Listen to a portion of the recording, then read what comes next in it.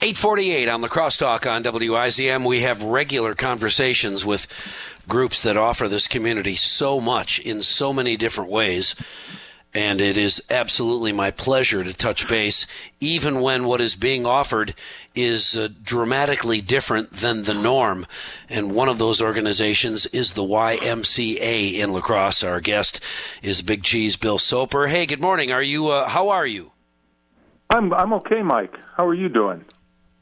I'm all right. Working from home just like you, and trying to make some sense of all this craziness. In the meantime, you're working less on keeping the doors open, but kind of working on keeping the doors open down the road, right?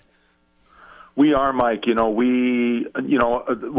Unfortunately, we had to lay off about 525 part-time staff and 38 full-time staff. We still have a team of about 50 mostly full-time people who are, doing the emergency child care down at the Dole Y. They're doing the emergency child care at the Hauser Y.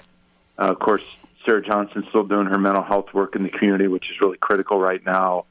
Our community health worker, Chris, is out working with some of the most vulnerable folks in our community. Of course, we have to keep our facilities really clean while the kids and families are in there coming and going from child care. So we're still doing a lot. We've just got a much smaller team, hopefully temporarily. I'm curious, Bill, you mentioned that Chris is doing community work with the most vulnerable members of our community. Who are those vulnerable members of our community, the most vulnerable, and what is it that Chris is able to do to help them? Yeah, so thanks for asking that, Mike. So Chris is our community health worker, and he's been with us for a few months, and he was grant funded when we first got him started. Of course, that grant has run out now, but we thought it was important to keep him doing his work. So just in the last couple of days, and knowing that I was going to be on the call with you, I reached out to Lee, who supervises Chris, and Lee says in the last couple of days, so there was a family that became homeless because of this crisis, and they were able to arrange temporary hotel stay for them. And there was another woman that Chris is working with who is homeless, and Chris was able to arrange for temporary housing for her as well. And so that's the kind of stuff that he's doing right now. He's trying to get really life-saving and essential services out to people who would, frankly, right now fall through the cracks. Yeah, and you wouldn't be able to hear from those people if they're homeless. They're, living in their car with a cell phone that's got enough juice to last for one or two more phone calls, or no cell phone at all. Wow, that's a pretty vulnerable group. Is that a lot of people? That group? Chris has the work that he does is really dictated by the grant that we received and so on, and he's got a caseload, I believe, of about 25 people that he works with. And so we just felt like it was really important that he stay on and keep doing his thing right now. So we made that decision. I can't disagree with that decision at all, helping the community. And I know people are thinking right now, big deal, 25 people. We live in a community of 55,000. 25 people won't be missed, one or the other, unless, of course, that's a member of your family, and then they're totally missed. I would, I agree, Mike. It sounds like a small number, but if you were to become homeless and Chris was able to help you find housing, you would be very grateful to be one of those 25 who he is working with. And so, that's just, part of.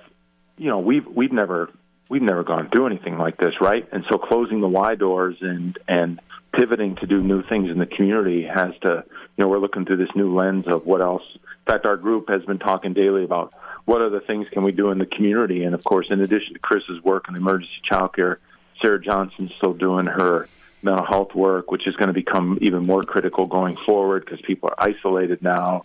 So she's doing that with us. And, Mike, you asked about keeping the doors open, and certainly, we've been encouraging our members to stay with us with their bank drafts so that when the time comes, we're ready to reopen, because the time is going to come when organizations get the green light to open again, and we know it's going to be a new normal when we open, but we need to be in a position to be ready to open and serve the community in another new way. Well, and I know too that the Y is continuing to focus on what will be at some point an end to all of this. So a hugely popular program with the Y in the summer, the Y Care, the surround care for kids in the summer.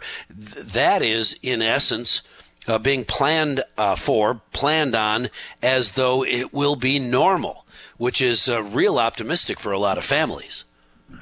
It is, Mike. In fact, we still got hundreds of kids that have signed up for the summer care program, and of course, we don't know when that start date is going to be or anything like that. But of course, families are anticipating getting back to work, and I know that when our kids were young, after spending 4 or 5 weeks at home with them, you want to get them out and interacting with other kids and having that sense of normal come back. And so we're gearing up for summer, for that summer care program like we normally would. And of course, we don't know, is the governor still going to have the rules on, maximum 10 kids and all those things? We just don't know yet. But we will, our team will adapt and we'll make it work, and it'll be a great program, regardless of what the rules are.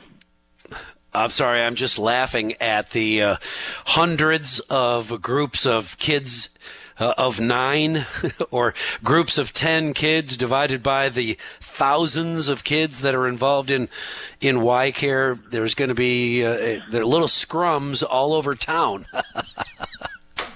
Well, I know, Mike. Right? Sorry, and I'll tell you, it's crazy, but it makes me laugh. As this thing was all playing out, and as the governor was coming, out with rules, and we're all ready to go, and then 10 minutes later, the governor comes out and says, "Well, it can only be no more than 50 kids and 10 staff." And we're like, whoa, is that 10 staff in our whole building, or is that 10 staff in childcare? But it seemed like every 10 minutes those were changing, and our team just kept adapting and adapting to that and making it work. So we're really proud of the work they've done and how quickly they've put these things in place. It's nice to know that even for an old guy, you're still super flexible, and I appreciate that as a member of the community. And I can hardly wait to get back to using the Y just like normal. But yeah, you'll still get my membership every month. And I appreciate your efforts to keep the community as engaged as possible in a healthy way. Hey, thank you very much, Bill Soper, the YMCA, continuing to do whatever it can